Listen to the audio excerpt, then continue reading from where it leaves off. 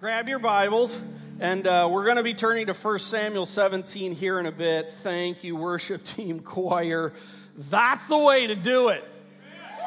Even on a fall break, that's the way to bring it, you guys, because that's our God. Wow. I just want to sit in that. Sweet.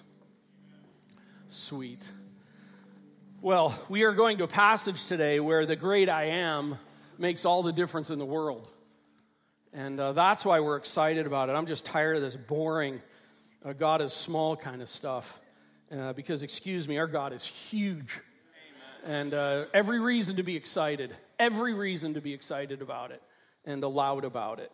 And so we're going to be going here today. Today is when He is bigger than my fears. I actually want to begin with a reminder of last Sunday, because last Sunday, just in some of the terms of it, have some implications for today. We had kind of 4 lines that were a part of it. The first line is, I presently reside in a tent, but I know that I have a home. If you're in Christ, you know Christ is your Savior. If there's been a time in your life where you've received Jesus Christ as your Savior, as a turnaround point, as a drive the stake in the ground point to stop being all about me, to be about Him, you know this. You have a home. And it is a marvelous home. We saw this in 2 Corinthians 5, where all these lines are coming out of this text. But we reside in a tent, but we know that we have a home. And I love tent, I love camping, I love all that, but it is wonderful to go home. And home's on the radar if you are in Christ. Second line was, so in this tent I groan, I long, I am burdened. And the text of 2 Corinthians 5 is talking about, I am burdened for my home. I reside in this tent, but I am burdened for my home. The third line was, I have been prepared by God and guaranteed by the Spirit. There's a confidence in this. It's not just a wish. It's not just some flimsy hope. It's a confident home. It's a hope. It's a Hebrews 11 kind of faith confidence in who we know and what is going on. And we've been prepared by God, guaranteed by the Spirit. And so the last line from last Sunday was, so I am of good courage. And I walk by faith, aiming to please Him. I am of good courage. And I walk by faith, not by sight, aiming to please Him. I love that. General William Westmoreland, who commanded the U.S. Army forces in the Vietnam War from 1964 to 1968, is known for this short sentence: war is fear cloaked in courage. War is fear, cloaked in courage. I fully admit I've never been in a military war zone. I've never experienced what that is, what that's like. I think most of us have not been in that. Some of you may have been in that. But I think we can understand a war zone reality of things. And I think we can understand war zones are fearful. Could we get that? I mean, we've at least seen movies. And war zones are a fearful place, a fear-filled place to be. And yet they require great courage, as General Westmoreland talks about. It's interesting how in light of the last year, we talked about this whole concept coming out of Revelation, that during this time of redemptive history, we live in a spiritual war zone. We don't live in Disneyland. I don't know if you've noticed this, but it's not Disneyland everywhere. It's not Disney World everywhere. And Mickey's not running around everywhere handing out happy hugs. And we live in a spiritual war zone. And the fact of that is we live in a spiritual war zone, so the reality of that is we live in a world of fear. Because if war zones are fearful places, we live in a war zone that contains the reality of fear. And fear is all around us. And by the way, all of us know fear, right? We all know fear. We all know about it, frankly, every day of our lives. We deal with it in some shape, manner, or form. And we can observe it in a variety of ways. On the center screen, you can see here a study that was done by Chapman University on the top 10 fears of Americans in the year 2015. And you can see there's government fears, and boy, that's really going on. Technology fears, man-made disaster fears, crime, personal failure fears, all kinds of fears that are there. And then I want to bring up on the side screens here, this is a list of 100 phobias, and I typed them all. And I will tell you, the program didn't like it. They were all red, underlined, maybe because of my typos, but they're not in the normal things. But there are all kinds of them. Here's some of them. Let me list some of them. Some are kind of funny. Some of them are kind of very understandable. Electorophobia is the incredible fear of chickens. And being that we're in the Midwest, I'm sure that's a major problem for some in this room today. Or maybe not. Maybe they live on the other coast. Then the second one, aquaphobia, the fear of water. I think some of you can get that with swimming and the fear of that. Another is hemophobia, the fear of blood. Some probably understand that. Then there's globophobia. Here's a big one, the fear of balloons. The fear of balloons. Yeah, that's a big one. And then right along with that is rhinidophobia, the fear of frogs. Because if you don't kiss that and don't get a prince, then you got to wash your mouth or something. Here's a big one, bananaphobia. What do you think that one's talking about? The fear of bananas. True. It's up there. You find it, it's up there. Now here's one, I got to take this one slow. Hippopotomonstrosesquiptaliaphobia. The fear of long words. I got to tell you right before I read that, fear went through me just reading that word. Here's another hierophobia, fear of sacred things or ministers. Karen has that.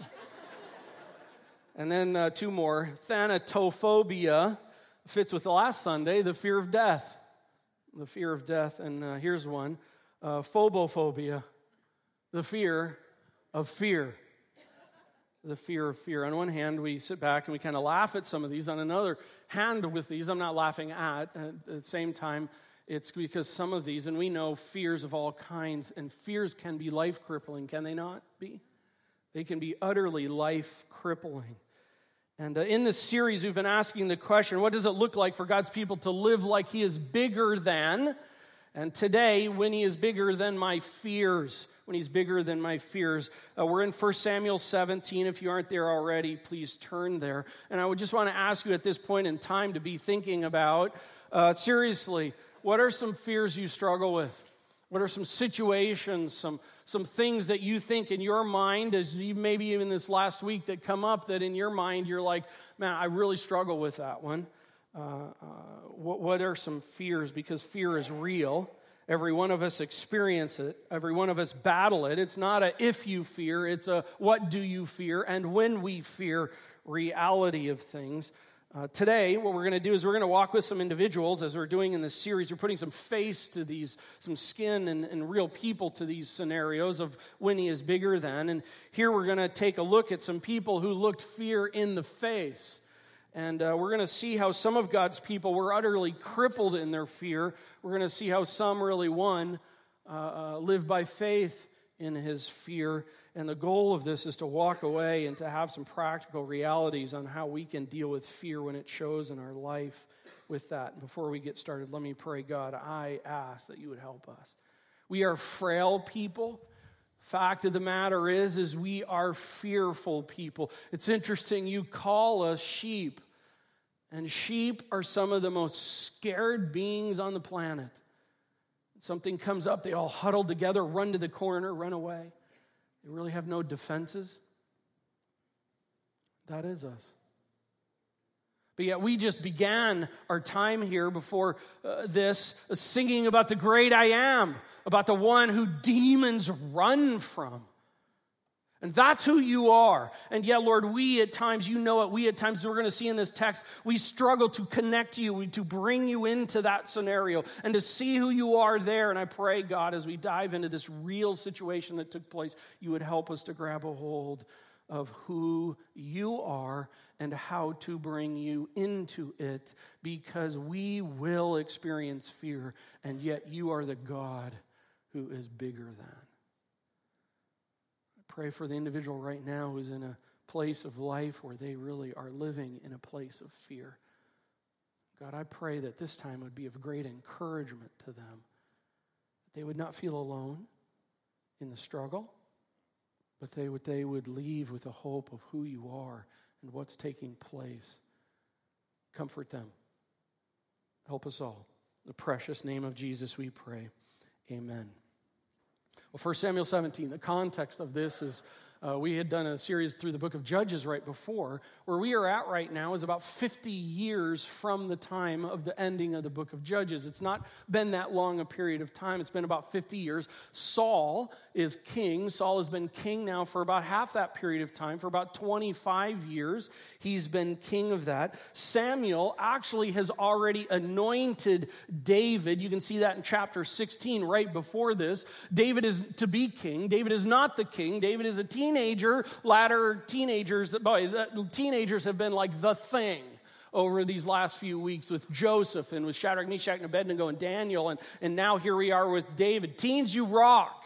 You have the opportunity for that as young adults to stand and to show a great God before you. And this is the place where we're at. And we come into this, chapter 17. Look at the very beginning of the chapter, verse 1. Now the Philistines gathered their armies for battle. So the setting is a war here of what's going on. There's a battle between the Philistines and the Israelites. I'm not going to bring a map up. I'm not going to go to that today. It's not necessary for us today. Jump down to verse 2, and we keep going. And Saul and the men of Israel were gathered and encamped in the valley of Elah and drew up in line of battle against the Philistines. And the Philistines stood on the mountain on the one side. Israel stood on the mountain on the other side with a valley between them. Got the picture in your mind? There's an actual place for this. We've been there. Karen and I have been there and seen this, and it's just like that. There's a hill on the one side, there's a hill on another side, and there's a valley that's farmed down nowadays there. Verse 4, and there came out from the camp of the Philistines a champion named Goliath of Gath, whose height was 6 cubits and a span. Now here the Philistine army, they stand on one mountain, the Israelite army on the other side. They send out their champion of Gath. I mean, this is so like a WWF-like fight scene, isn't it? I mean... let's get ready. That's right! Yeah! Come on. Okay. Gath steps down. If you're new here, welcome. Welcome. So they come down into this battle. Now you can see in the text here, there's some of this conversation about height here. It's actually interesting because you can even see in note probably in some of your Bibles, there's a textual variant in this. That what that means is like the Masoretic text from the original Hebrew has one terminology that's used here. The Septuagint, which is the Greek translation of the Old Testament, has another numeric here. And then you have the Dead Sea Scrolls that were found. They have another number. So there's a textual variant here and actually what his size is. And so in this, there's actually conversation of he's anywhere from 6'9", 6'9" tall to 9'9" tall on the various ones. Now, keep in mind that in that day, from archaeology digs, that the average Israelite male was 5'4". That was really on the high side of the average in there. And so that's kind of, they were smaller there. The core of Goliath's height debate, I'm just going to go here for a minute, is less about his actual height and more about how one approaches Scripture. It's more about how one approaches Scripture. It's do I allow God the ability to create a 9'9" guy? You know, it's kind of like almost instantly people are like, well, let's see, I'm not going with the Masoretic text because that says 9'9". I'm going to go with one of the other ones because it can apply a little bit shorter with that. And 9'9", I mean, come on, who's that tall? That can't be the case because that doesn't make sense to me. It's not reasonable. It's not possible. And I understand the conversation, but it's interesting to where when you read about this, and as I've read about this, when you read about those who embrace a 6'9" size, they are ones who are, their point is we can't make sense of this. And so when you have the 9'9" size, they're swinging the other side, but yet there's a real debate in this. If I could have my helpers in here, Mark and Drew, if you could come on up here. Let me just say this. Goliath was ginormous, okay? And he could have been 6'9", he could have been 7'9", he could have been 8'9", he could have been 9'9", Frank, he could have been 10'9". Let me just read a couple more verses, and then I'll have my helpers help me here. Fear steps forward. Fear steps forward. Verse 4, and there came out from the camp of the Philistines a champion named Goliath of Gath, whose height was whatever height. Verse 5, he had a helmet of bronze on his head, and he was armed with a coat of mail, and the weight of the coat was 5,000 shekels of bronze. By the way, that number is never debated in all the texts. Verse 6, and he had bronze armor on his legs and a javelin of bronze slung between his shoulders. The shaft of his spear was like a weaver's beam, and his spear's head weighed 600 shekels of iron. That's not debated either. And his shield bearer went before him. Okay, I've got helpers here. So here is Mark Larson. And Mark, how tall are you? 6'7". 6'7". So you're taller than me. We know that. Drew is here. And let me ask this question, Drew. How much do you weigh? About 100. Okay, so actually, here's what we're going to do. I want to, on this height thing and how we approach Scripture sometimes. So here's Goliath, all right? So here's Goliath. I want to turn this way. And now Goliath had a coat of arms that was in the text. It actually ends up being just slightly under 125 pounds, okay? So, Drew, I want you to jump on your dad's back, okay? There you go, dude. He's on. Okay, now with that, so that's the coat of arms. And then he had a spear where the spearhead was a hair under, is like 14 and a half pounds. This is 15 pounds. And now it doesn't include the spear, so we're going to go about 20 pounds, but I'm going to go light because Mark's kind of a wimp. So, It's true. okay, so this is the scenario that we're given. No debate on the height. In fact, another 25 pounds on his back. And then this is the spearhead, plus probably another 5 pounds for the shaft of that. Now, if you think about fighting a war with this, and as you think about now throwing the spear. I won't throw it, but... Okay, now let me ask. Now, when you use a spear, are you not throwing it with precision to like hit someone as opposed to like you kind of went like a girly shot put? Okay? That's true. Okay, now I'm going to guess in it, just even by watching you, that throwing that, you might be able to heave it, but you're not going to like pick someone out, correct? Right. Okay. Yep. Give you a break. Thank you. Give him a hand. Thanks, Mark. Thanks, Drew. Hey, let me bring in this point. It's interesting sometimes how we approach Scripture, and things have to make sense to us in our mind. And let me say this. I don't think there's any way that Goliath was 6'9", just because of the other pieces of information that are there.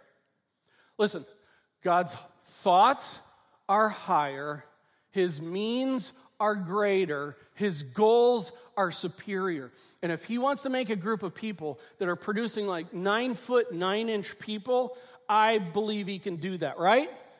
Okay, because I'm telling you, a 6'9" guy could not be throwing a full spear like that, full armored the way the text tells. It just couldn't happen. The boy's a big boy. And he's coming out against a young man boy. Let the games begin. Fear stands big. Fear steps forward and it stands big. A coat of 121 pounds, a spear of 14 and a half pounds. This dude is a beast. And fear stands big. Is it not true? Fear can be crushing. Fear can be debilitating when it steps out into your life and it looks utterly insurmountable. Verses 8 through 10, because here now fear shouts big. Fear shouts big. So he stood and he shouted to the ranks of Israel. Understand that Israel is kind of on the one side and in this. And why have you come out to draw for battle? Am I not a Philistine, and are you not servants of Saul? Choose a man for yourselves and let him come down to me. If he is able to fight with me and kill me, then we will be your servants. But if I prevail against him and kill him, then you shall be our servants and serve us. And the Philistines said, I defy the ranks of Israel that day. Give me a man that we may fight together. Boy, fear mocks, doesn't it? It just shouts in our face. It shouts, you are small, you are weak, I am bigger than you. And it is true. And it is utterly true. The fact of the matter is Goliath is bigger than any guy on the whole Israelite war team. And fear is bigger than you and I. When we hit it, and we hit it big. Goliath was big, and this fear is big. Number 3, fear shakes me up. Look at verse 11. Here's we find out how the Israelites are responding. When Saul, who's king, and all Israel heard these words of the Philistine, they were dismayed and greatly afraid. Dismayed and afraid, terrified, shaken up. And we know what that's like. How in the world are we going to do this? What do I do? This is insurmountable. I can't handle this. This is way too big. Verse 12. Now David. I'd encourage you to underline and circle that, because really in the movement of the whole thing of it, we're laying out this movement of people. And now we're coming to this David guy that in chapter 16 was by Samuel said was going to be king, but he's probably in his latter teens, probably 15 to 19 years old at this time. And now David was the son of an Ephrathite of Bethlehem in Judah named Jesse, who had 8 sons. In the days of Saul, the man was already old and advanced in years, and the 3 oldest sons of Jesse had followed Saul to the battle, and the names of the 3 sons who went are listed there. Verse 14, David was the youngest. David was the youngest. So we've been dealing with teens, and we've been dealing with youngest siblings again and again. So for all of us youngest siblings, unite! And all the older siblings are now greatly disdained. I do remember when I got to ride my bike to school earlier than my older brothers. Just saying. They didn't like that either. David was the youngest. The 3 eldest followed Saul, but David went back and forth from Saul to feed his father's sheep at Bethlehem. For 40 days the Philistine came forward and took his stand morning and evening. Point here, fear sticks around big. Fear just has a way of sticking around big. For 40 days, this Goliath fear is coming forward morning and evening. It stands in their face. It shouts at them. It shakes them up. It sticks around day after day after day. Can you imagine? Day after day. You are small. You are weak. You are nothing. Evening. You are small. You are weak. You are nothing. You can't do squat. Come on, take me on. Next day, you are small, you are weak, fear me. Evening and morning, evening and morning, evening and morning, day after day after day. What an annoying thing. At what point do you get hopeless? By the way, that's next Sunday. Fear just has this way of sticking around. Fear of failure, rejection, fear of being over your head, fear of being embarrassed, fear of death, fear of sleep, fear of being found out, fear of your looks, fear of sickness, fear of cancer, fear of elevators. Talk about that later. Fear of public speaking, fear of not getting good grades, fear of not being able to pay your bills. Fear of being wrong. Fear of being alone. Fear of having your dad say, I'll give you $1 if you can go across the basement in the dark at night. When you come back, if you're still alive, I'll give you the $1. That was done to me, not to my kids. Here's one, fear of the next president. Here's another one in the news, fear of clowns. Here's another one, fear of pastoring a church. What's your fear? So how are God's people supposed to respond to this kind of standing up, shouting big, shaking us up, sticking around fear?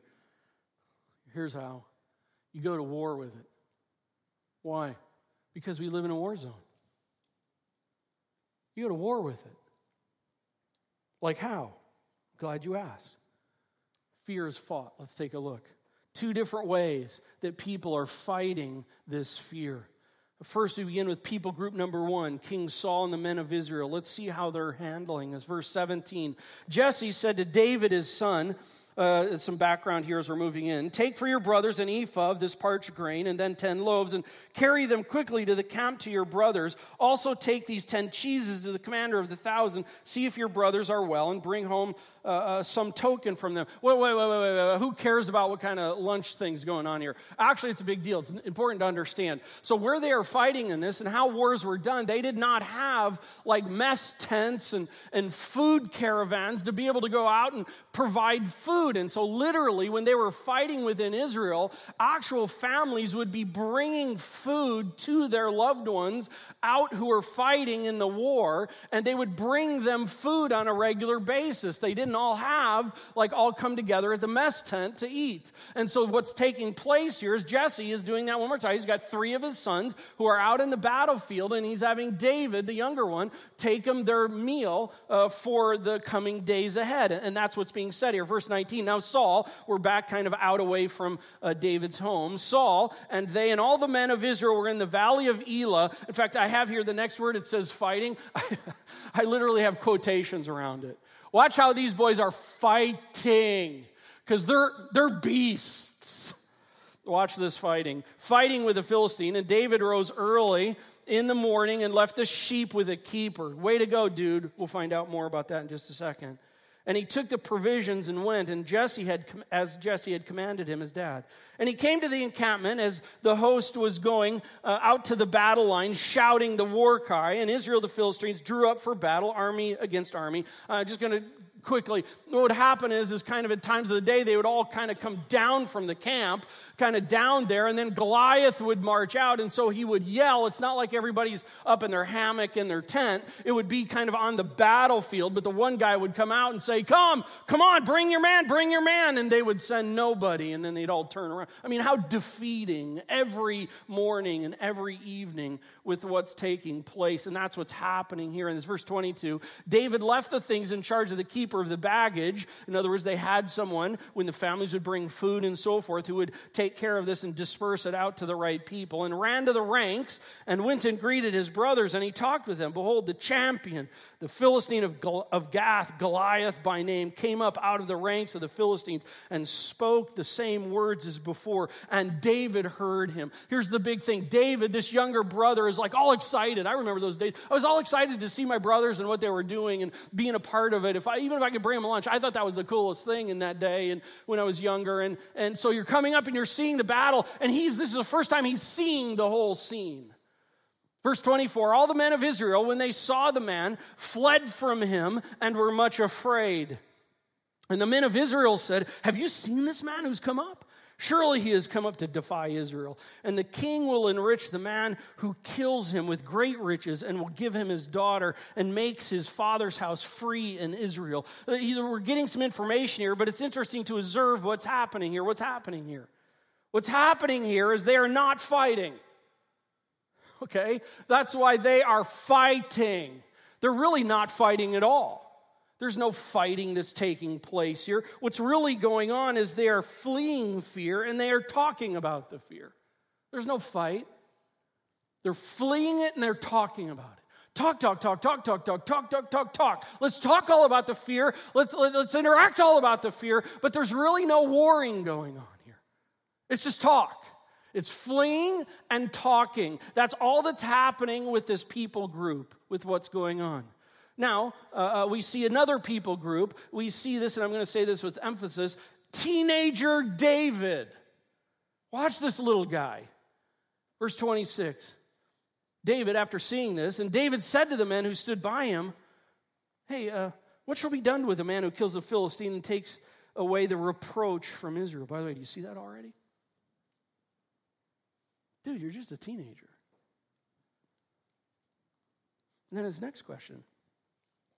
For who is this uncircumcised Philistine that he should defy the armies of the living God? And the people answered him in the same way, so shall it be done to the man who kills him. In other words, not me. Go for it, dude. 2 questions are put on the table here by David. One is a victory question. Verse 26, what shall be done for the one who kills this Philistine and takes away his reproach? Isn't that cool? David's thinking victory. David's not thinking defeat in this. David is not denying it. David is not like in positive thinking mode. David is not like, you know what, I'm awesome and an amazing human being, and if I think it, I can do it. Hey, if I think I can fly, I can fly. Yeah, not. It's not that.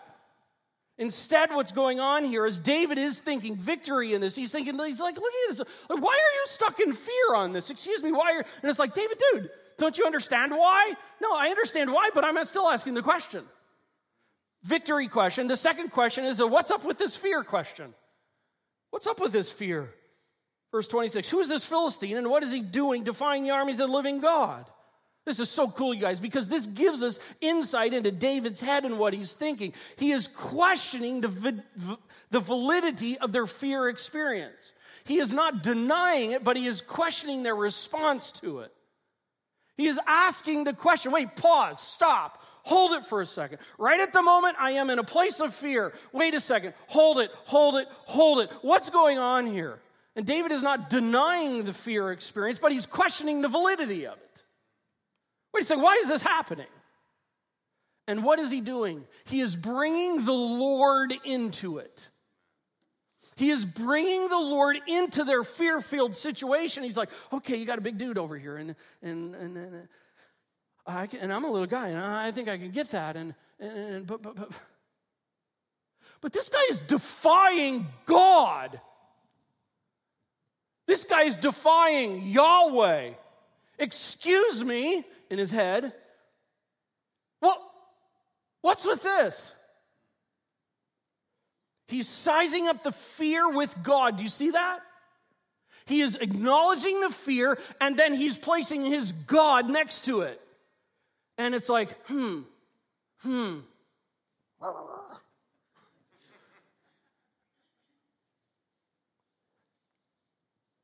We have fearful situations. And I am in no way denying fear. And I am no way intending to in any way laugh at fears that people go through, even sometimes ones that some might think are silly. But if you are in Christ, you need to know this. Song we just sang before we started? That's our God. That's the warrior, not you.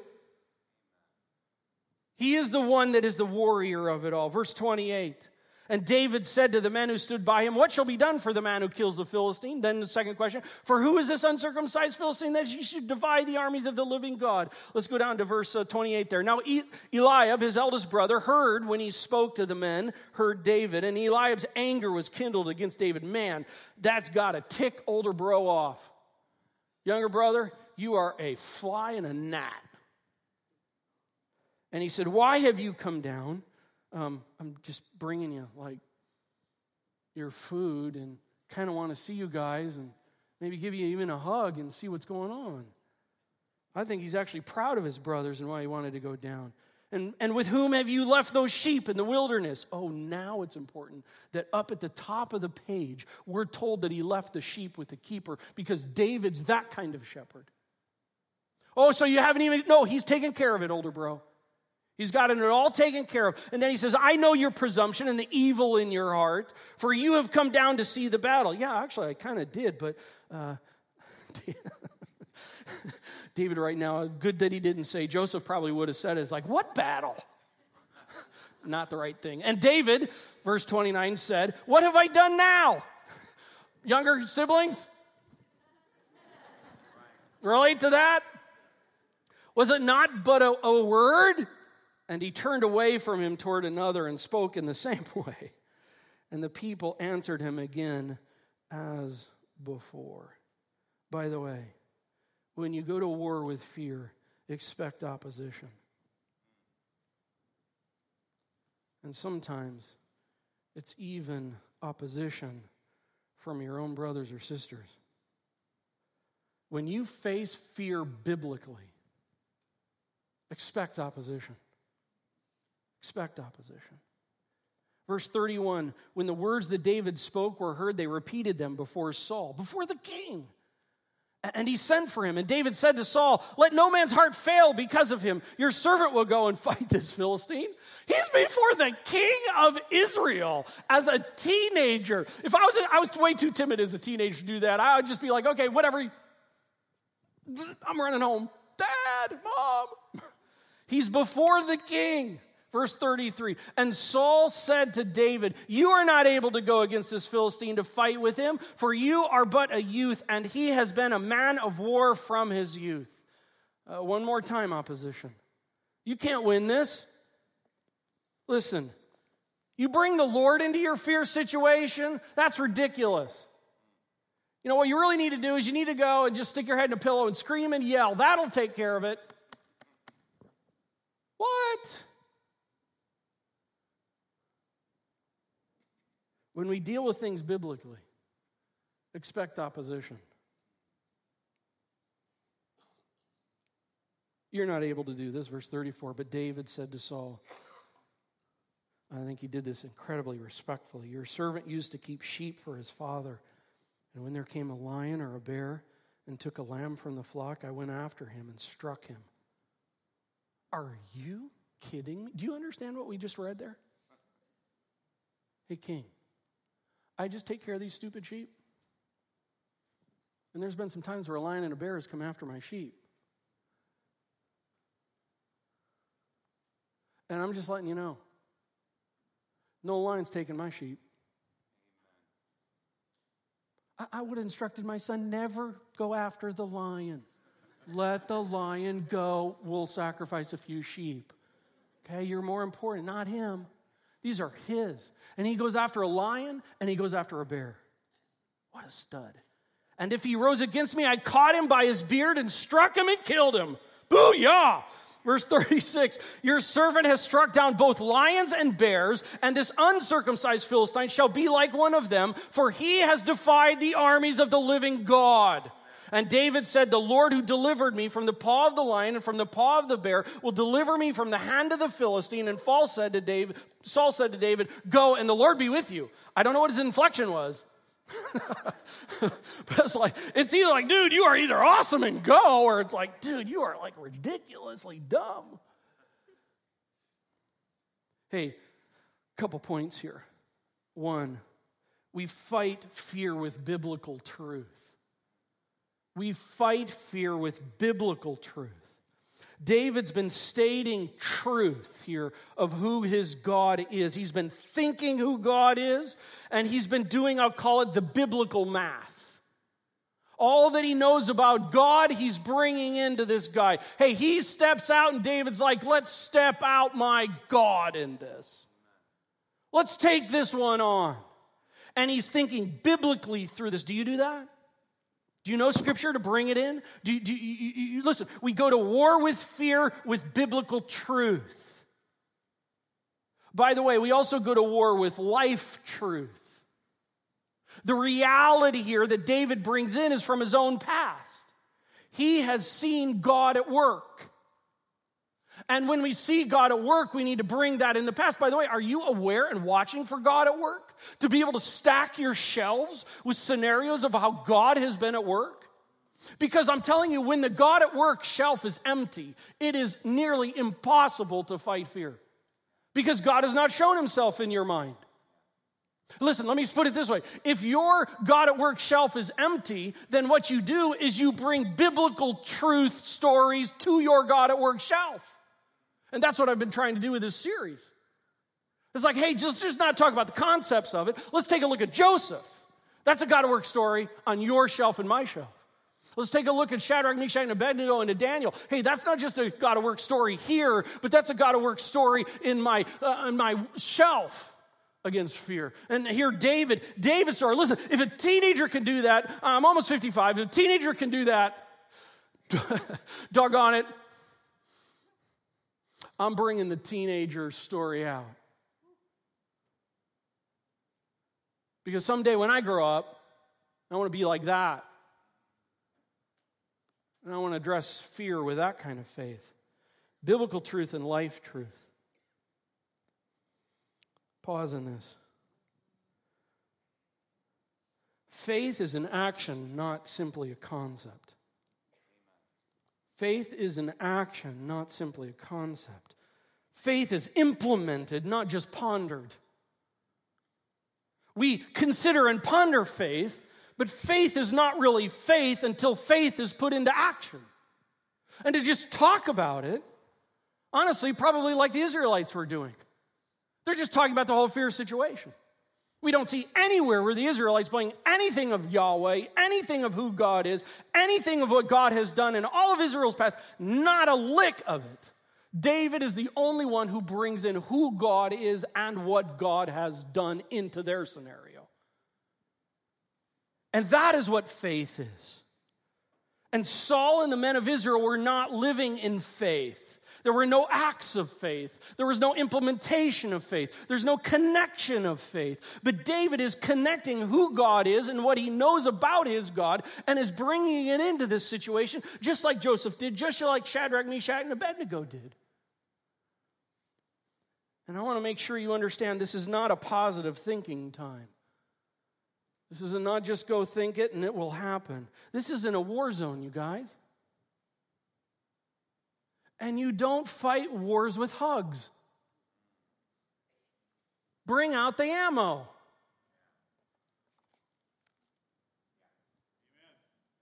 Bring the sword out and go to war. Jesus said in Luke 16:10, whoever is faithful in little will be faithful in much. Whoever is dishonest in little will be dishonest in much. And I'll just say, if we're not applying and living faith out in the little things, faith in the bigger things won't happen. And that goes back to when we talked about Noah and when he's bigger than our daily grind and understanding everything of life is important. By the way, Asaph said of David in Psalm 78:70, oh, love this.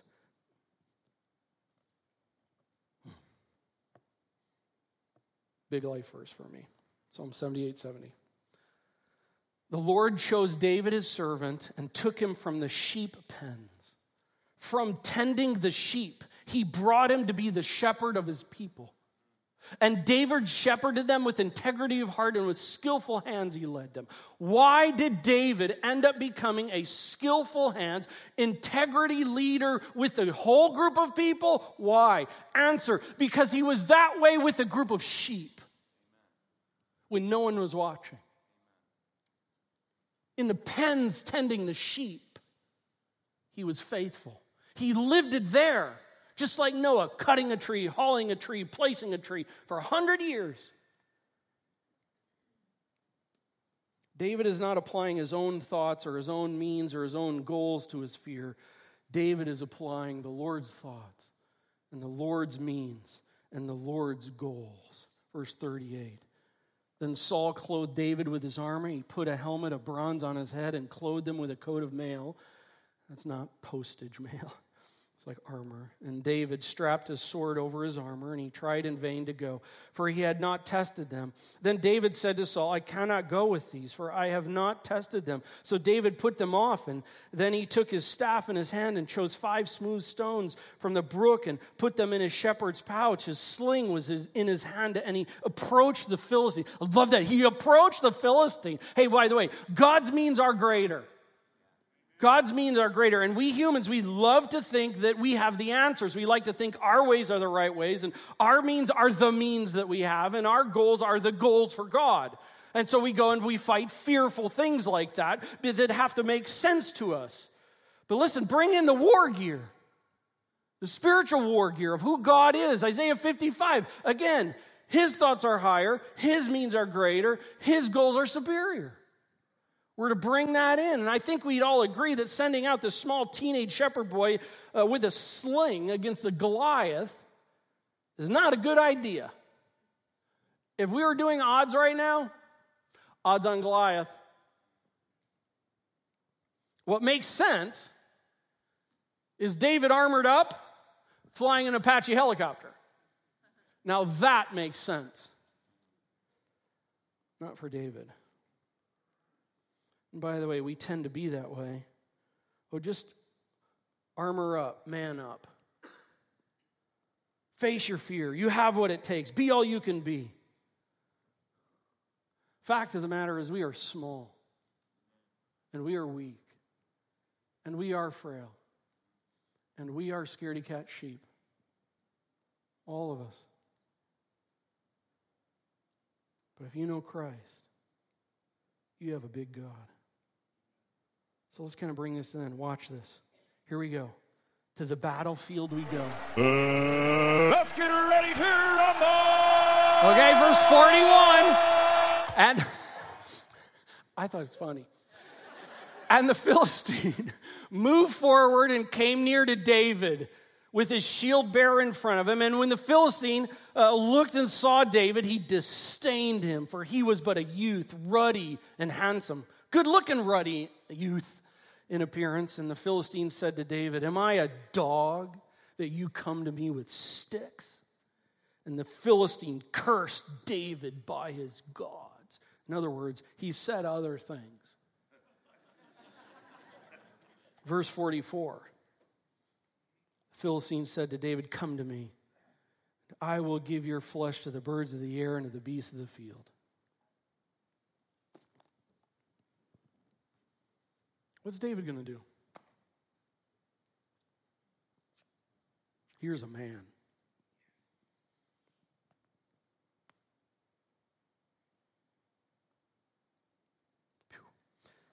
Then David said to this big, ugly beast, "You come to me with a sword and with a spear and with a javelin, but I come to you in the name of the Lord of hosts, Amen. The God of the armies of Israel, Amen. Whom you have defied. This day, the Lord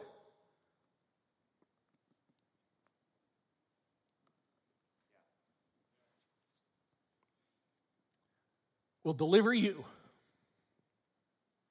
into my hand, and I will strike you down and cut off your head, and I will give the dead body of the host of the Philistines this day to the birds of the air and to the wild beasts of the earth, that all the earth may know that there is a God in Israel, and that all this assembly may know that the Lord saves now with sword and spear. For the battle is the Lord's, and he will give you into my hand." And when the Philistine arose and came and drew near to meet David, David ran quickly toward the battle line to meet the Philistine. What's the rest of the story? Doesn't matter. Seriously. It doesn't matter. Because just as we've been talking through these other things, it's not about the end result that confirms the reality of it. We're in the process of what's going on. And here we see this guy, just like Shadrach, Meshach, and Abednego. Remember that? Daniel chapter 3? When they said, "Oh, Nebuchadnezzar, we have no need to answer you in this matter. If this be so, our God whom we serve is able to deliver us from the burning fiery furnace." In other words, for Daniel, our God is able to deliver us from this giant. And then they went on to say, "But if not," in other words, God has the choice to take us or save us. And he's big and he can save us. And I'm thinking that direction, but if he takes me, you know what? Okay.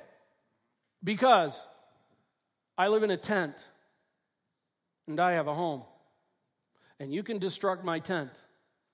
But dude, you cannot destruct my home. And in fact, I'd just rather go home.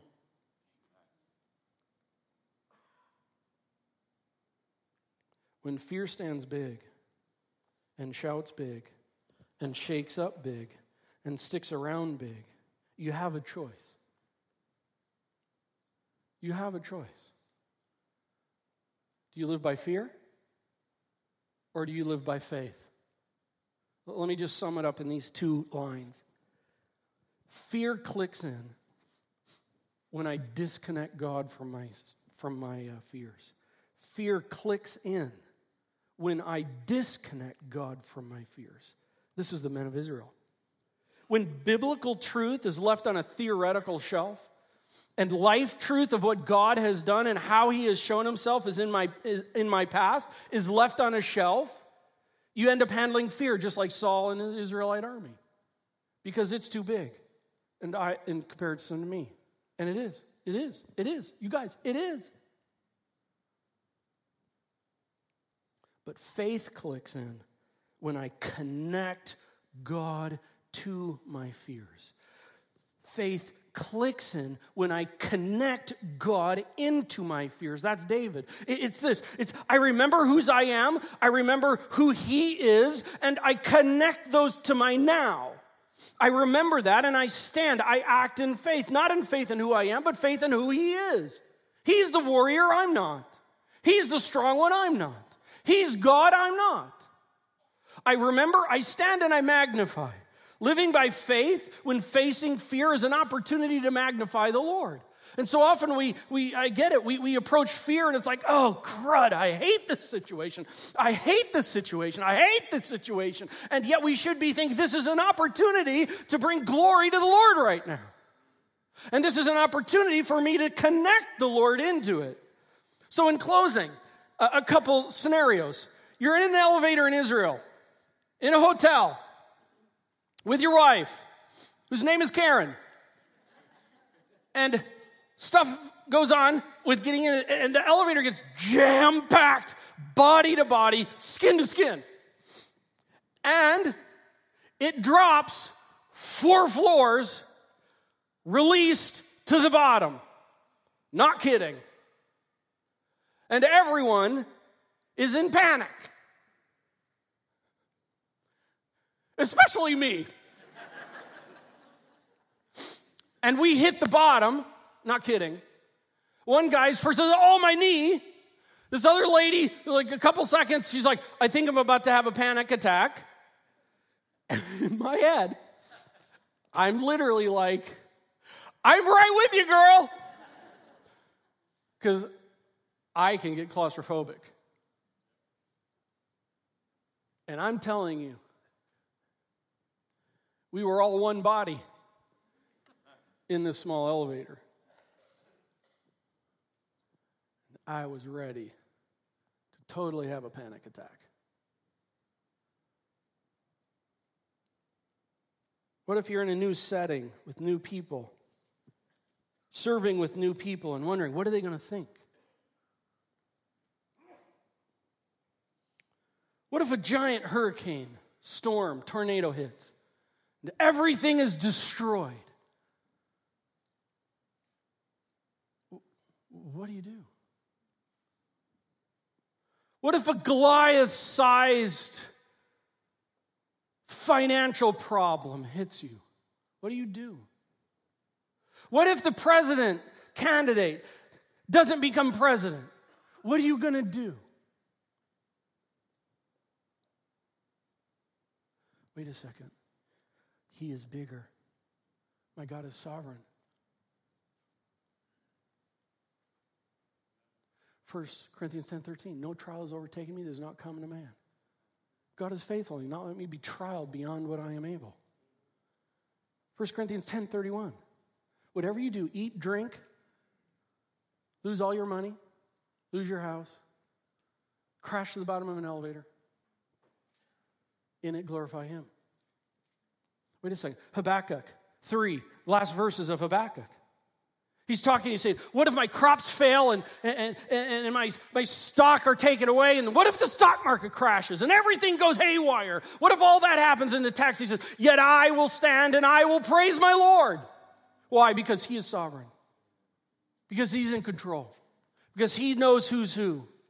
1 Peter chapter 1, God allows trials to come our way to build us, to refine us, to get rid of the excess stuff. The goal of faith would show itself. God, this is an opportunity for me. And I enter it fearful, but I have you. Today, I'm just asking you, simply this.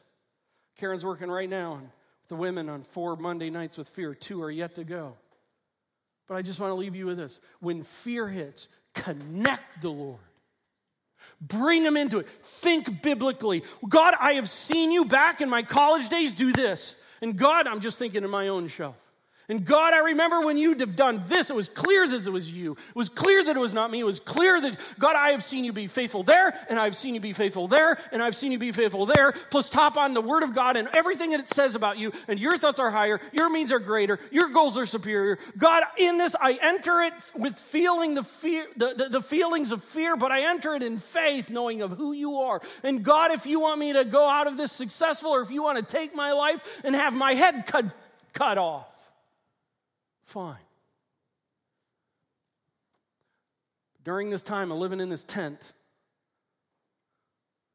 we need to help each other connect the Lord into our fears, right? So God, I pray, would you help us to do that? Would you help us to be that? God, I just pray this principle of this idea of if we don't know Scripture, we've got to find Scripture and dig into it and learn it and apply it. Bring it in. Apply it now. And God, some of our fears are little. Some of it comes down to just the kinds of things of a moment that happens at work or a moment that happens at home. And God, right there, there's an opportunity moment. There's a choice moment right there. Am I going to handle this in my own strength? Or am I going to allow the sovereign God that has allowed even the smallest of things to take place in my life, am I going to allow him to shine through me?